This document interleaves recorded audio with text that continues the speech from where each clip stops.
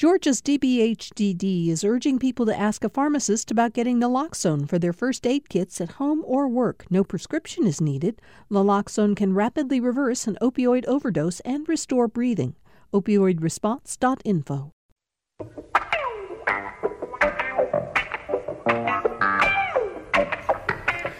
Glad to have all of you here for Political Rewind. Hope everybody had a terrific weekend. God, it was actually cooler for a good part of this weekend, which was so wonderful. So I hope you all had a terrific time. And now we're back to work with a lot of politics. Even though this is the week before Labor Day, there is still a lot happening in the political world, obviously in Washington, but also here in Georgia as well. Joining me, as he usually does on Wednesdays, is AJC political reporter Greg Bluestein. But you agreed to come in today because Galloway's down in Savannah. I think he was talking to the Savannah Rotary. I talked to them once. Good group. Tough crowd. Yeah. But it already feels like Wednesday, so my whole week is going to be off.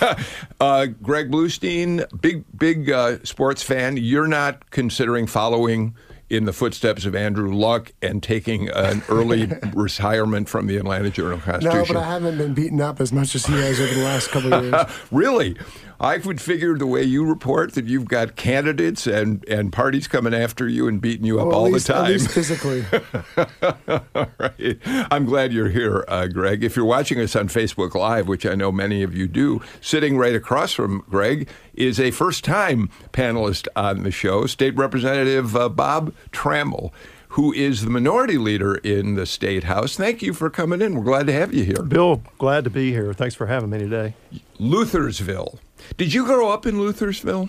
I did. I spent time in the big town of Luthersville, population about 800, and the big town of Roberta. Yeah. So, locate Luthersville on the map for people who aren't familiar with it. You're Noonan-ish. So if you're traveling down 85 from Atlanta on the way to LaGrange, it's about 13 minutes south of Noonan. Okay, good. That helps us a lot. You are a member of the Government Affairs Committee. You're on Ways and Means. You're on Rules, so you've got some power, even though you're a Democrat in a Republican-controlled House, yeah? On a lot of committees, I don't know how much power the Democrats have on the Rules Committee there. I guess that's really true. You have a say, though. That's right. You've got a voice that at least you get to be heard a little bit over there. And Heath Garrett is sitting next to you, a Republican strategist who is getting pretty busy. Election season is upon you in a big way, Heath. It's already here. The last time you were on, which was last week, we talked about that. It's never ending now. It's not like you wait until after Labor Day and suddenly say, oh man, I guess I can, cruise until then, and then the campaigns will start. Absolutely. Candidates who are starting after Labor Day this year, which is an off year, are already behind. Yeah. And joining us by phone from Athens, I'm really glad she was able to be on this show because there's some topics I'm looking forward to hearing her perspective on, is Audrey Haynes, Dr. Audrey Haynes, political science professor at the University of Georgia. Audrey, you agreed to do the show kind of at the last minute because we really wanted to hear your thoughts on some of the topics. Even though you're starting the semester, you've had to move student meetings around to be with us. You're our hero today, Audrey.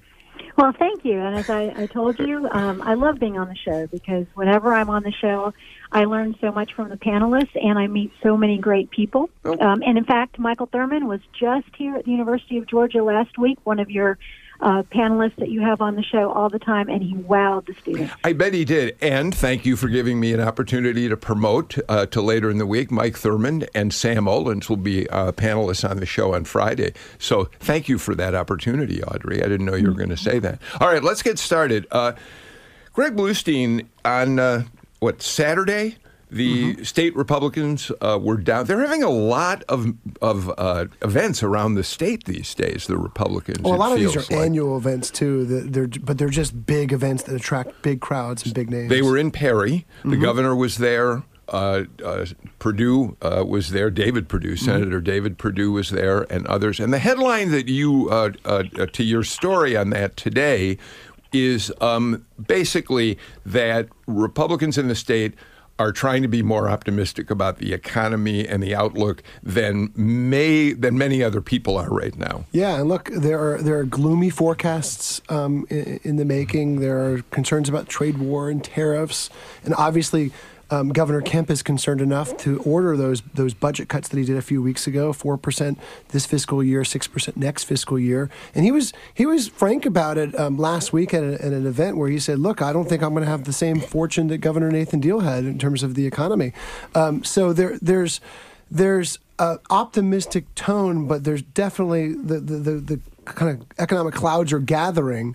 And against that backdrop, though, you've got Republicans who are pushing a relentlessly optimistic message because they can't win in November next year without one. Yeah, part of what you're reporting is not just looking at the state's economy, but they're also helping President Trump with his message of saying the economy nationally is in good shape. There's no reason to worry about a recession. And I think you report that there's an event today in Peachtree Corners that showcases how President Trump's economy is continuing to work for Georgia's Asian American business Yeah, this community. was a round table in Peachtree Corners a couple hours ago with Governor Kemp and 8 Asian American business leaders who all lavished praise on President Trump and Governor Kemp. But they did have concerns that they voiced about several of the business leaders about the trade wars and what impact that would have in maintaining Georgia's good economic times. And Kemp's message to them was trust the president. So, Bob, let me get you in here on this part of it. There's something that feels a little bit like what we've heard from the president recently. The president has been saying the economy's in great shape, maybe payroll tax cuts. He's been giving these mixed signals. And it feels to some extent we're seeing the same thing here in Georgia, where on one hand, the governor says economics we're doing great, we have no problems, but we're going to cut the budget basically 10% over the next really year plus. Mixed message? Well, I think it's definitely a mixed message, but when you have something like a phenomena that an inverted yield curve, which happened for the third time last week, it's definitely a sign that there's something unhealthy in the economy. But sort of shifting to the question about the president and the trade war, they call them. It's no accident that they call it a war, because in war you have casualties. And one of the main casualties of the Trump trade war with China and the tariffs is Georgia agriculture.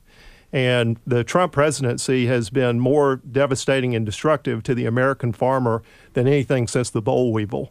And, so he's literally killing their markets.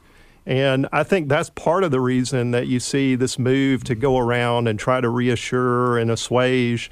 But the reality is, if you talk to farmers, they're hurting as a result and bearing a disproportionate brunt of this trade war. Well, I want to get into that a little bit more, especially as it relates to the poultry industry in North Georgia. But before we move to that, Audrey, I'm curious your take on this. My suggestion that there seems to be a mixed message here. By the way, I should say, if we're going to talk about budget cuts, state agencies, GPB is asked to take these cuts, or is told to take these cuts, as well as all the other agencies. I will say our programming is paid for by donations from all of you out there, but infrastructure and bigger issues like that do come from state budgeting. But Audrey, is there a mixed message here? Governor says everything's fine. Oh, we need 10% budget cuts in the next year. Well, you know what? I think that is something that is sort of reflective of Governor Kemp and the type of governor he hopes to be, and that is somebody who, he has his role as the head of the Republican Party in the state by being a governor from the Republican Party, but he also has a huge responsibility to the state, and I think he takes that very seriously. It would be irresponsible not to anticipate, with all the indications that are being discussed right now about the economy, to have a plan. And I think he gets that from sort of the conservative wing of the party. We need to have a plan. Even though we hope things are going well, if you're not proactive and if you don't plan, you're not going to do a good job for the state. Is the university system part of this budget cutting as far as you know? I assume it is. Well, I will tell you that I've been so engrossed in the first 2 weeks in class that I haven't read any of the emails or memos. Okay, fair enough. Fair enough. All right, Heath. I did ask that question, Bill, and the university system is being asked to do the same thing that all other agencies are. Right. And I think it's an interesting timing. I don't think that Governor Kemp rolled out the 4% reduction because of a fear of a recession. I think the timing of the national discussion about a recession kind of overlapped with a campaign promise that he made. I mean, he ran as a fiscal conservative. He ran on the fact that he was going to try to squeeze and reduce the size of bureaucracy in the state of Georgia and then use that money to prioritize for other things. And I think that he goes around, and Greg knows this, talking about how he had to do that as Secretary of State. He talks about how much he reduced. Some of that was forced by a governor. I think he also did a little bit more and beyond that and gave back more and liked to go around the state talking about that when he ran. And so I think these two things there may be some perceived mixed messaging, but I think it's not because of intent. I think it's because in the last 2 or 3 weeks, if you think about it, we went from everybody talking about having the best economy in the world to a lot of flare up with the trade war with China and a lot of discussion about recession because of some of these indices. I happen to think a little bit that's overblown, right? The economy's still really well. We had great reports in the last quarter of economic growth. All of our major companies are doing really well with profitability. Employment's at an all-time high. So I do think that we as Republicans probably have to do a little bit better job of making sure that we focus on the core economics. And yes, there is a trade war, but what I like about what President Trump has done is he acknowledges who the casualties are, and he's willing to put his money where his mouth is and say, we're going to help the folks in agriculture. And I think that's a big difference. Sorry, Heath. Bob, jump back. So I wanted to say, when it comes to mixed messages, we're going to have a lot of mixed messaging from the governor in the session coming up, because on the one hand, he's asked for these reductions, these budget cuts, and on the other, they're going to tee up the second phase of a cut in the state income tax and ask the legislature to approve that. And if you're in the position where you need these cuts, it's not really the time that we need to be taking a second step and reducing that state income tax further. Okay, so how much of that state income tax relates to, how much of it will businesses see, and how much, individuals obviously, but I assume, Greg, that the argument in response to that is, well, when you start cutting people's taxes, they have more money to put back into their businesses, they increase their revenues, they can hire more people. That is an argument, right? Yes, I guess it's the trickle-down theory. And the other part of this is, and of course, we haven't heard Governor Kemp say that, but people close to him say that if we do have a recession, if the economy starts to contract, then if the state is cutting 10% of its budget over the next 2 years, it'll make it a lot easier in that third year to cut 5 or 8% more rather than 25% more, bigger cuts we saw back in the Great Recession. So let me ask, while you've got the ball, let me ask you. We know that Speaker Ralston responded to the governor's request or demands for these budget cuts pretty quickly, said we're not even going to wait till the session begins, as we typically do, to hold our budget hearings where heads of agencies have to come in and make their case before the committees at the legislature. So Ralston's taking it very seriously. Does that mean we expect that Republican leaders in the House and Senate are completely on board with the governor in terms of these tax cuts? Or is there some sense that perhaps we don't need cuts that are so significant, possibly because of this thing that Bob Trammell's talking about? After all, we're looking for an income tax cut. Everything is rosy in the economy. What do you sense is going to happen there? I would say they're not completely on board in general, because these are Republican leaders who have long said that they've long gone with Governor Deal in trying to bolster the rainy day fund, which is now well over $2 billion. And so I think there's some Democrats are certainly raising this point, but I think Republicans internally are some too, saying, what's the rainy day fund for if we're not deeping into it to help smooth over some of these cuts that we're going to have to make? At the same time, when Speaker Ralston set up that committee, he also very pointedly said it would also look for new ways to raise revenue, too. Mm-hmm. What that means will be a big part of next year's session as well. Yeah. Audrey, what's always interesting here is when we begin to learn, as agency heads do go in and present their budgets and their reductions, how much all of us as citizens of Georgia, as residents of Georgia, might be affected by these cuts, right? I mean, isn't that always the bottom line, Audrey? Well, those constituents out there are going to be communicating how they feel about those potential cuts, all those different sectors that may be affected by them. And I was also going to mention, too, that Governor Kemp has to finish paying off that promise to his teachers. And just sustaining that that raise is going to be expensive. So, that's a part of his calculus as well. Heath? I think that and I'm, making the argument for Governor Kemp. I think that these things are not mutually exclusive. Lowering taxes at a time, if the economy is headed for a rocky patch, can actually be a stimulus for the economy at just the right amount of time, right? Spending is 2/3 of our economy today. And if you give private sector businesses create jobs, if you're giving most of the people that are paying individual income taxes are small business owners, that gives them the opportunity to employ more. So I think he could actually make the argument it's the perfect time to be trying to squeeze out waste, fraud, and abuse out of the bureaucracies of state government and give a little bit of that back to the people while funding these other priorities, which are teacher pay raises, making sure we're fully funding the Hope Scholarship. And we've also got some health care liabilities that are coming down the pipeline that he's going to have to look at. And so it's really a good time for him to try to wring out that the kind of waste and abuse within state government, which always exists. All right, let's move on. Bob Trammell, you already mentioned it a couple of minutes ago, the China trade wars. We're now getting word from Sonny Perdue's USDA that this next round of funds that are going to be released for farmers to help them as they deal not just with the natural disasters that certainly Georgia farmers faced with Hurricane Michael, but also because of the president's trade wars. And we're beginning to hear, though we don't know definitively, that this next round could be a big bonus for poultry industry people up in North Georgia, Gainesville area. There's going to be like $600 million, I think, released because the poultry industry has really been hit hard, Bob, by the trade war with China, yeah? Well, I don't think we know the specifics of where the money is going to come exactly and where it's going to go. But let me just talk a second about the impact of this trade war, particularly on the poultry industry. I mean, they're locked out basically of the China says no, we're not going to buy your chickens anymore. I think anyone in the poultry industry would tell you is what they really want is to be able to participate in the market, which is one of the two largest economies in the world.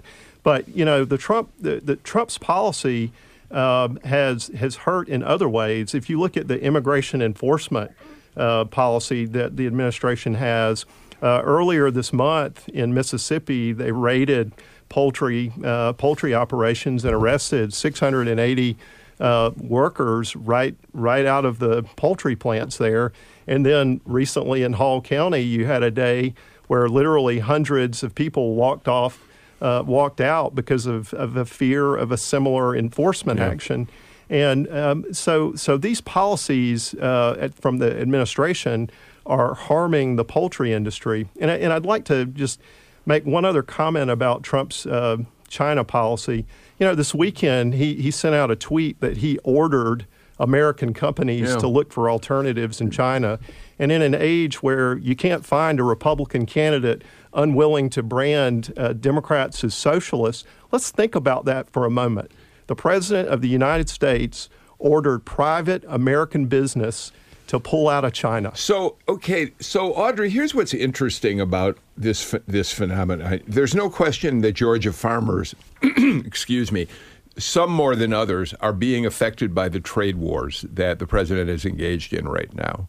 And yet, as has been documented over and over again, rural Georgians seem, at least till today, to be completely loyal to President Trump, Audrey. It's an interesting phenomenon, apparently based on the fact that they are accepting what the White House is telling them, which is two things. We've needed to deal with China for a long time, and everyone agrees with that. And two, President Trump's going to make it better. You are going to hurt, but we've got subsidies for you. It's an interesting phenomenon, isn't it, Audrey?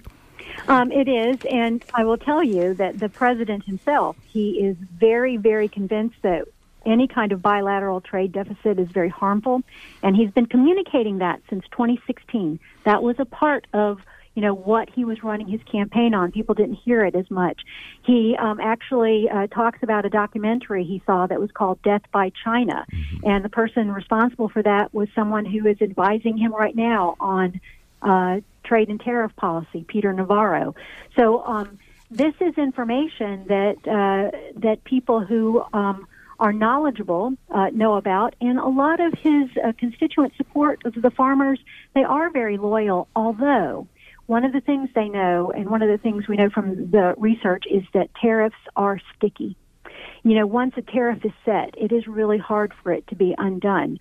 So there is potential for some long-term harm if the trade war goes on for an extended period of time. And even at that point, we'll likely see farmers perhaps communicate with the president. And he's already suggesting that he may have some potential regret.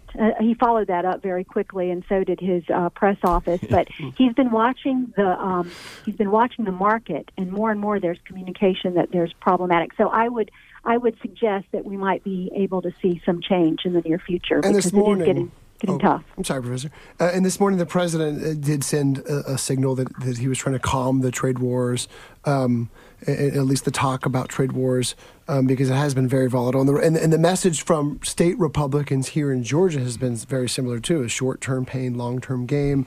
Again, Governor Kemp said today, I trust the president, I trust Senator Perdue, I trust Secretary Perdue. So he's just saying, he's urging people who are farmers and others who are concerned about the trade wars to have patience in this. But you look at the poultry industry in particular, 15% of all chickens in the nation are raised here in Georgia. It's a $4.4 billion industry.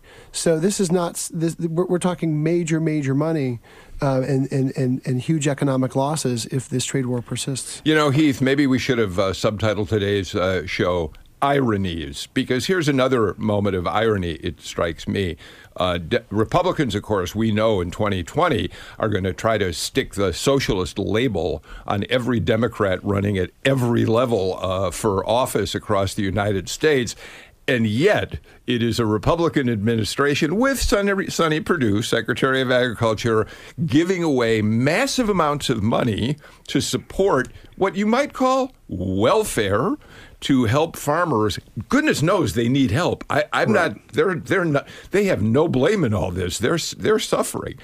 But it is a Republican administration that's putting billions of dollars into subsidies to help keep them going. I think on the surface, that's the way it looks, right? But like these things, you scratch it a little deeper. Taking Bob's war analogy, right? The one time that we as Republicans would say you should be engaging in this type of subsidizations when you're in the middle of a battle or a war. And that's exactly what it is with China. It's existential. We believe that fundamentally, right? That our children and our grandchildren are not going to be able to live in a free society based on a capitalistic society if we don't deal with the existential trade threat that China is, not just to the United States today, but in the longer term. The president has built up a lot of political capital in rural America with all agribusiness areas, not just poultry, because he's been talking about this for a long time. It's not new. He said he was going to do it. He's doing it. He's stuck to his guns. I do think we're close to an end game here, right? At the end of the day, what happened over the weekend pretty much puts a tariff on everything that China tries to send to the United States of America and everything that we try to send to China. Well, at the end of the day, it's a lot more harmful to them. Now, we're not sitting on the radio in China talking about what it does to farmers in China or to the manufacturers in China because they don't have free radio in China, right, to talk about this. And so we don't get that impact.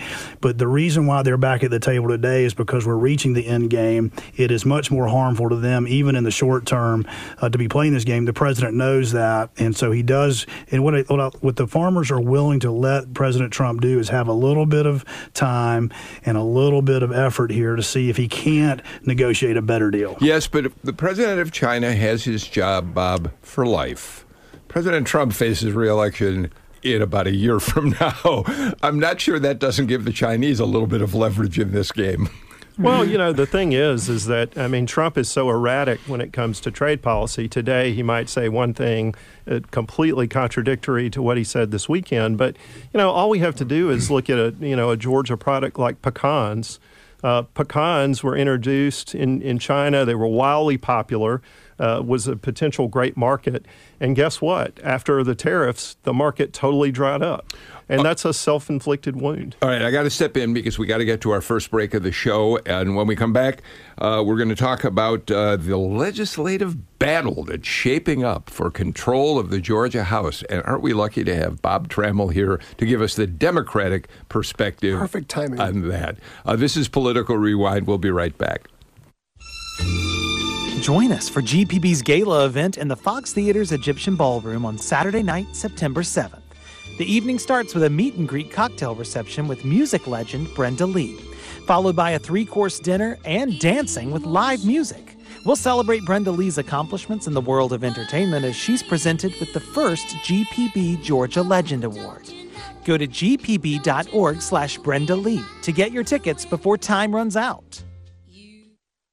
As the trade dispute with China drags on, leaders in China aren't sure they can trust the U.S. If we make a deal, can this deal really work? There are lots of questions. That story and the latest out of the G7 meeting happening in France this afternoon on All Things Considered from NPR News.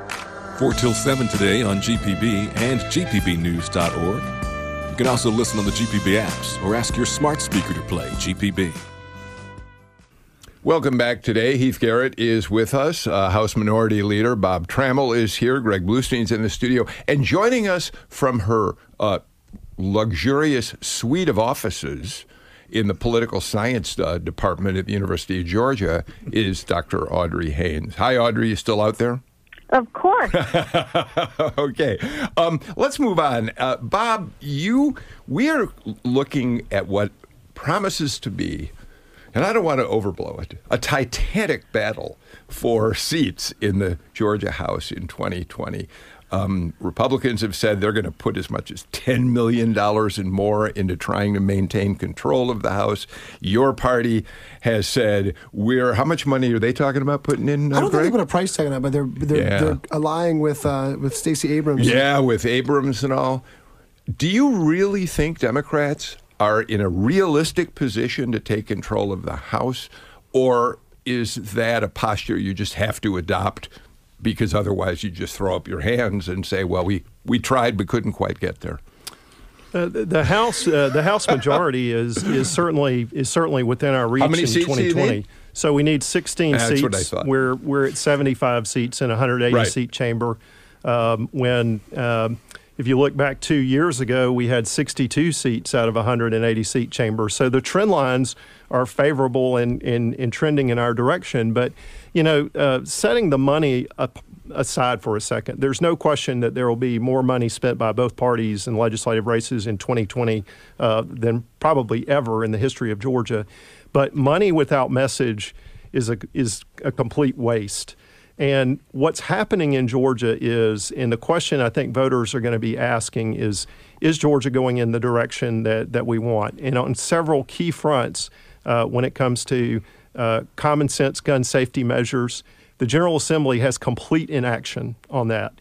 There are 12 bills pending in the House right now that can't get a hearing in committee. And the only way that they will ever move forward is to elect a new majority. Similarly, with what we saw with House Bill 481, we saw that the rights of women in Georgia aren't safe until we elect a new governing majority in Georgia. These are the type of issues that are going to animate voters, are going to drive voters. We planned, what we saw in 2018 was an increased enthusiasm and interest by candidates, and that's only going to intensify in 2020. So I want to start, Greg, I want to get you in, and then I want to get your take on this, Audrey and Heath. But so you know the map, the legislative map, in a way that I absolutely don't. Are they going to win? Is the effort to take back mostly suburban seats? Because if you're not going to win the gun argument that Bob's trying to make with rural Georgia voters, clearly, I mean, there's a problem there. Isn't there a split that if you're looking to try to gain rural seats, that's not the best argument? It might work in the suburbs. What's the map look like? Well, of the the map state? of the most vulnerable seats are mostly in the suburbs, but there's also a few rural to small city type like his districts, like Bob's. His is competitive for Republicans, right? Because Trump won his district. But on the other hand, there's a handful of rural districts that Hillary Clinton won and that Stacey Abrams won that will be main targets. I'm thinking of a few right off the top of my head, and then of course there's Metro Atlanta. There's still one Republican who represents an ITP district in the state house. She'll be targeted. There's a handful inside the perimeter. I should say. And there's a bunch in the close-in suburbs, and maybe some exurban Republicans too are going to be on the hot seat. And really, in 2018, for the first time in a long time, we saw a lot of these Republicans face credible challengers with some money. And in 2020, we're going to see that trend accelerate. And when you have credible challengers, you saw a bunch of seats flip, also with Stacey Abrams at the top of that ballot. So, Audrey, when I asked Bob the first question, he anticipated what my second one was going to be. He immediately gave us two issues that he thinks Democrats are going to be able to do well on: gun safety and 481, the bill that virtually outlaws abortion in Georgia. Give us your take on those issues as premier issues in this race. Well, you anticipated what I might want to say here, Bill, because, guns and abortion, those are both, for both sides, going to be issues that bring out your base. It is going to get people energized because they have real strong feelings and concerns about those issues. But I will tell you, there was a recent bit of work done, and the Wall Street Journal reported on it, about what people really care about. Now, the base is going to turn out for that, but there are a lot of other people outside of that base, and they are weaker partisans, and they are independents, even in this polarized environment, and they care about those kitchen table issues.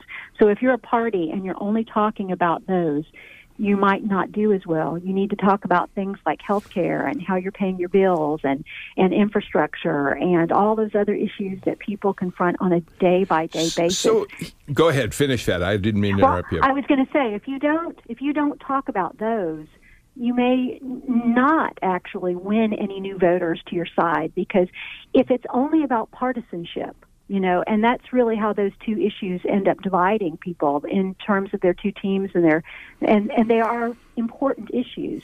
But you also have to have something related to the everyday problems that people need to have solved by their government working together. So, Heath, I'm interested in 481 as an example of a big issue to drive voters to the polls. I get that Republicans say the anti-abortion voter is going to turn out to thank us for passing this legislation. And, of course, the Democrats are counting on people turning out for the other side of that. I also know that there are going to be organizations on both sides of that issue that will pump a lot of energy into turning out the voters. But, look, you're a political consultant.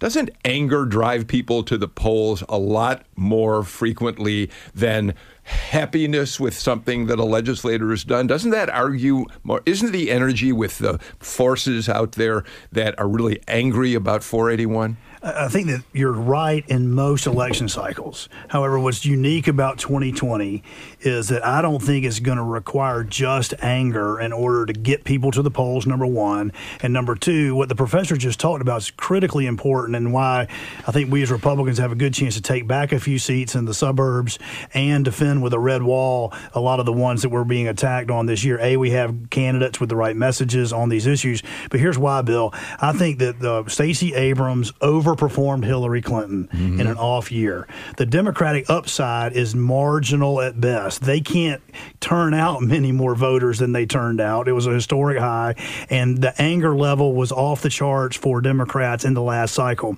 We as Republicans have to admit we were caught a little flat-footed by that. We didn't have the ground game out there. We didn't have the candidates with the messaging in the right place. We underperformed the Trump turnout. So if you give us the Trump bump, right, which is going to come because everybody's coming to vote in the presidential election, then what Professor Haynes talked about is very important. The independent swing voter, abortion and guns are not top 5, may not even be top 10 on their minds. Job security, pay, health care, real affordable health care with choices. Those are the types of issues. Infrastructure, what's your commute like in the northern suburbs of Atlanta, Georgia. And there are good messages from good Republican candidates that I think are going to create a uniquely competitive environment that will allow us to win back a few and defend ones that other people are already giving to the Democrats, I think, prematurely. Well, may I chime in here? And I'm sorry to jump in on the phone. I do think that one issue that, if I were advising anyone on the Republican side too, depending on where they are, there is that critical role of women. Just from talking to students here and doing some focus groups, I mean, we found that the abortion issue does sort of split women, and the split tends to go more towards the Democratic side. So that issue itself, while it may bring out the base, they may lose a set of people who do turn out to vote, who are very energized in this last cycle and likely the cycle to come. So, that is something that will have to be dealt with too. I mean, that's not an automatic win to bring in, this large number of women voters. They may be trending the other way. Bob, let me bring it down to your district.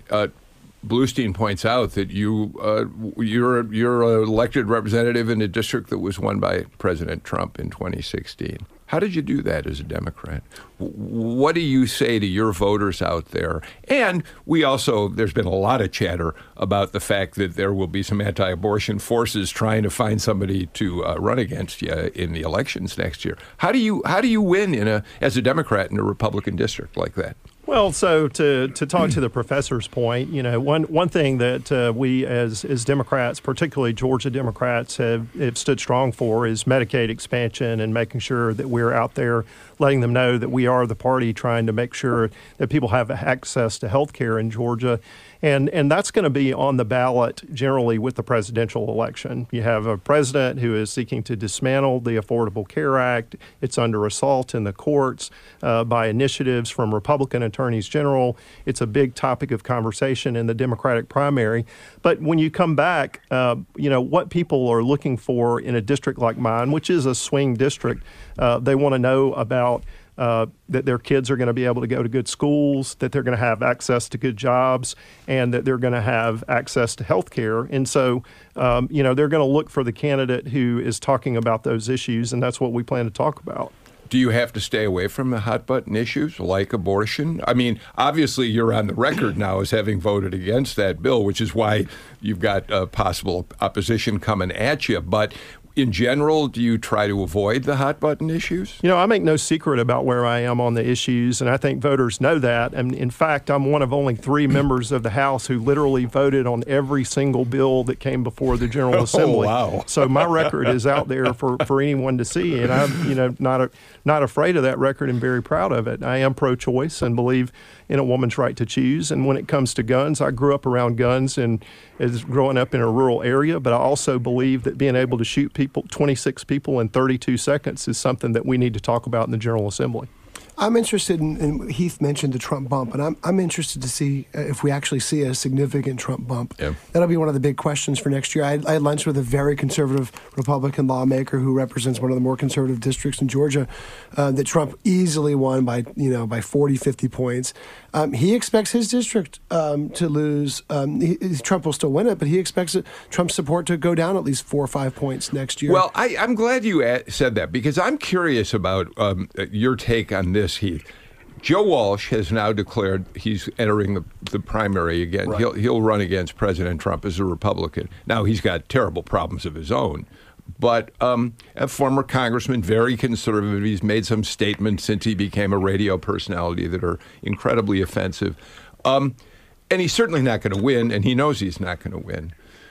But I wonder, when you open the door that little bit, when you got a Walsh out there, what impact might that have on the Trump bump? It suddenly suggests, gee, maybe there are alternatives to this. Again, Walsh isn't going to win. Let me make sure I clarify. When I talk about the Trump bump that's coming is that everybody's coming to vote. So lots of voters who did not participate in the 2018 election are coming to vote. They may not necessarily vote for Donald Trump, but they will vote for David Perdue. They will vote down ballot. For example, Johnny Isakson got 55% of the vote in 2016. Donald Trump got 50% of the vote, right? So there's a Johnny Isakson type of candidate bump that's out there for people who did not vote for Donald Trump, may have even voted for Hillary Clinton, but voted for a Republican who they thought represented their values. And so I think you'll see Republican candidates getting that kind of a Trump bump. So I don't think your candidate would have said they're not coming. They might just skip that election. I think that's what Joe Walsh participates in, right? Joe Walsh and William Weld start to chip away at some of Trump's moderate to liberal Republican voters. I like to remind people that 5 to 7% of the state of Georgia identify themselves as liberal Republicans. Maybe those are Rockefeller Republicans from New York or whatever, but they're out there. They may skip the vote for the presidency, but as long as they hang in there and vote for a David Perdue and Republican down ballot, then we're going to be better off than we were in 2018. Give you the last word before we got to get to a break, Bob. So I'm going to make some news and share some inside baseball that kept me awake in 2018. Bluestein's already recording. So what I worried about in 2018 was how do we tie Republican candidates to Trump? Okay. And we didn't have to worry about it. They hugged him. They embraced him. They're doing it again in 20. And I would issue this challenge to any candidate on the Republican ballot that's running for a legislative race. Do yourself a favor if you want to distance him and go on record and do it now, because that is a gift for us in 2020. So help me understand what you just said, because I'm not quite sure I followed that. So the gift is the big hug and embrace of President Trump. Right. And so that's the gift. And so the opportunity is now, like, if you don't want to be part of the group hug, just come out there publicly and say you better.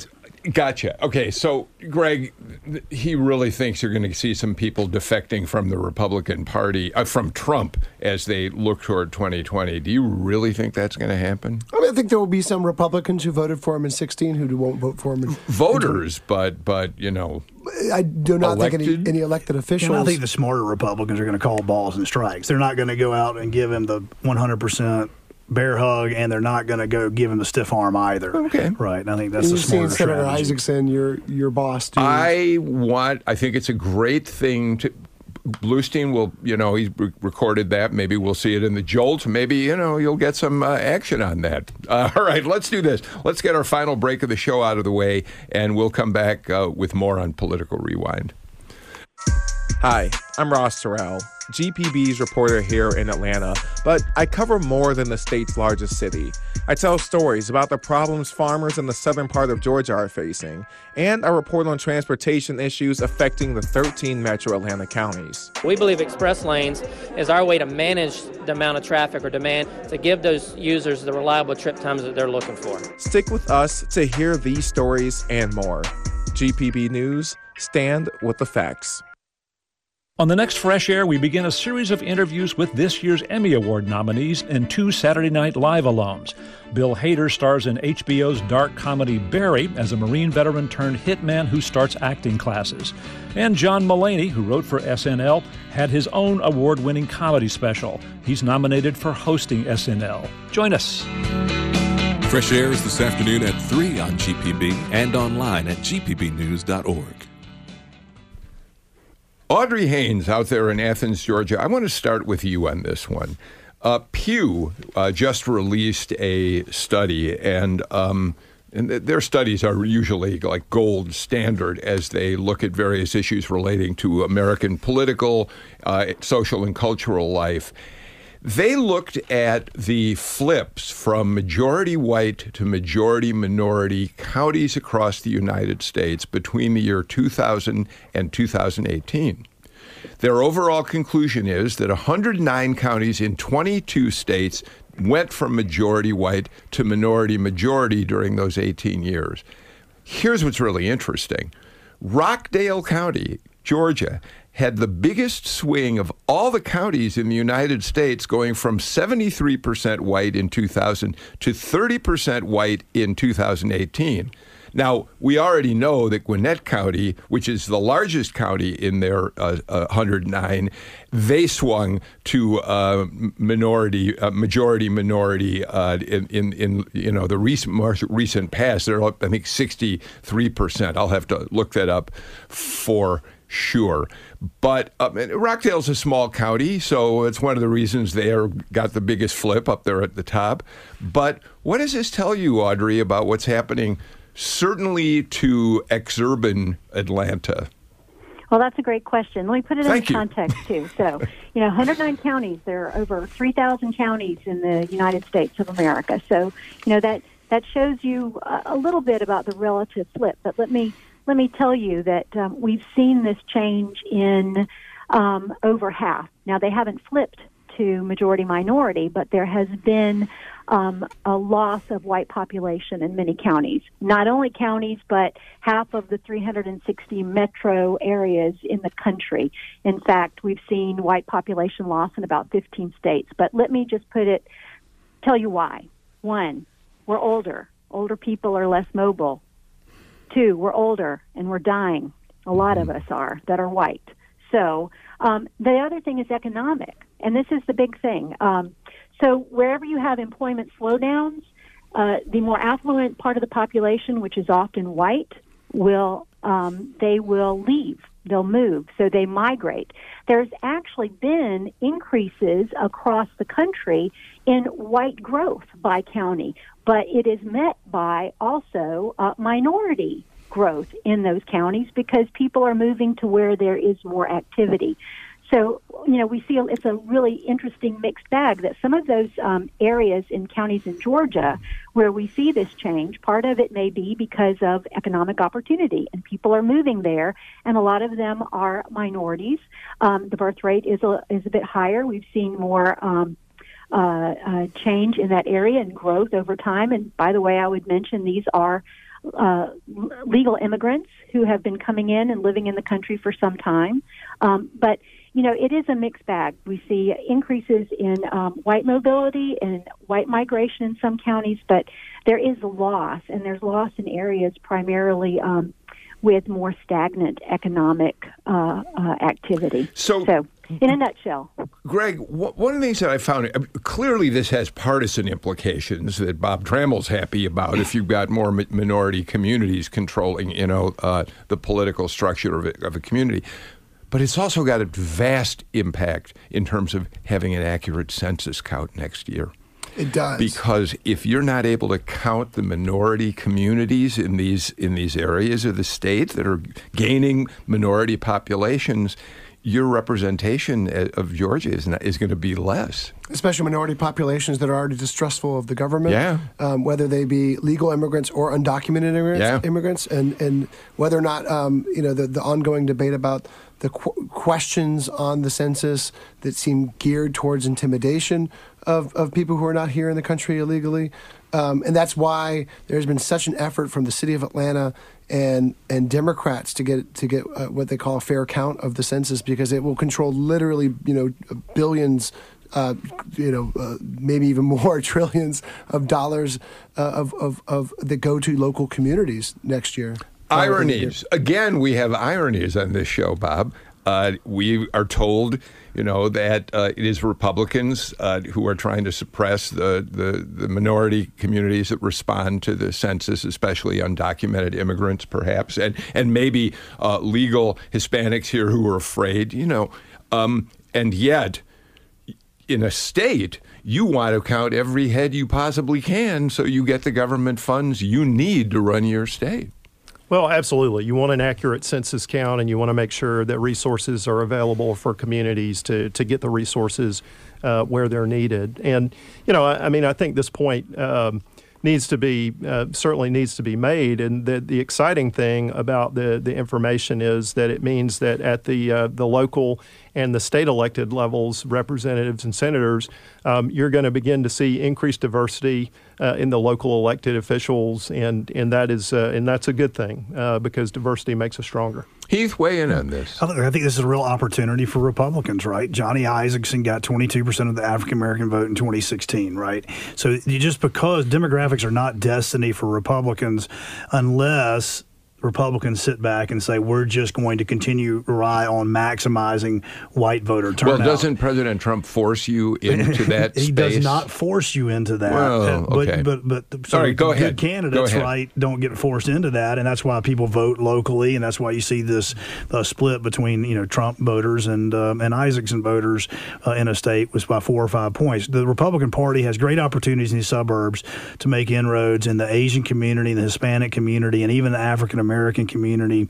What I think is interesting we don't talk about is that the non-white populations are acting just like white middle class voters and families acted in the 70s and 80s. They're moving to the suburbs because they can find affordable housing, good public education, and a safe neighborhood. And it turns out that what we like to say all the time is the party of Lincoln is that we're all a lot more similar than we are different. And so everybody wants to break us down into race and ethnicity, but at the end of the day, middle-class African-American families are moving to Cobb County, Gwinnett County. Middle-class Korean and Asian and other Pan-Asian populations are moving to the suburbs because they can afford to do it because they're first-generation middle-class, economic situations, and it's great for the suburbs. It's great for the state of Georgia, and it's a great opportunity for Republicans if we'll take it.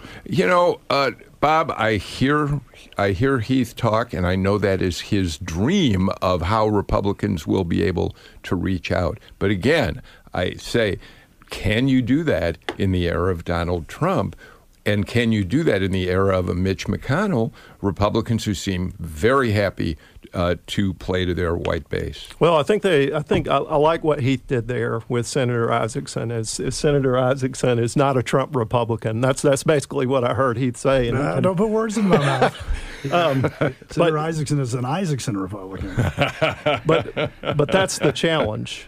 That's the challenge that the GOP has. It's also the challenge you're sending out to people out there.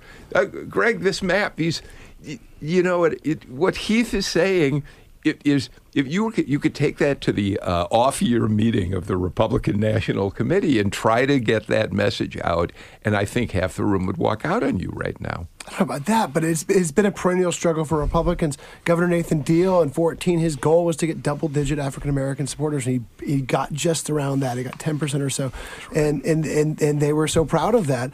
But long-term, when you have Cobb County being the next major Georgia county that's going to be majority-minority, and not in just a few years, long-term, Republicans can't survive without making significant inroads to other non-white populations. The non-white percentage of people in Gwinnett is now 67%. It's a 36% swing in those 18 years. Tom Faust just sent me that. We are out of time for today's show.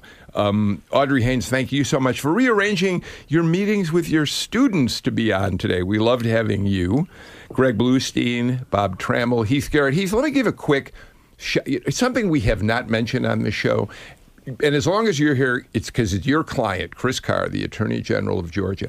The courts ruled in favor of a measure that I think there were 10 attorneys general who brought this suit to overturn President Obama's Waterways of America Act, which demanded cleaner streams, rivers, whatever, feeding into larger bodies of water. Farmers in Georgia are ecstatic about that, I know.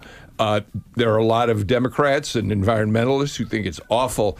But it was your guy, Chris Carr, who basically led that effort. So for better or worse, we give him a shout out today. Big victory. Okay. Big victory. Thank you all for being with us today for Political Rewind. It's been a really interesting show. Bob, thank you for making your first appearance. Come on back. Listen, thank you. Look forward to it. We will be back tomorrow at 2 o'clock. Looking forward to seeing you all here with us then for another Political Rewind.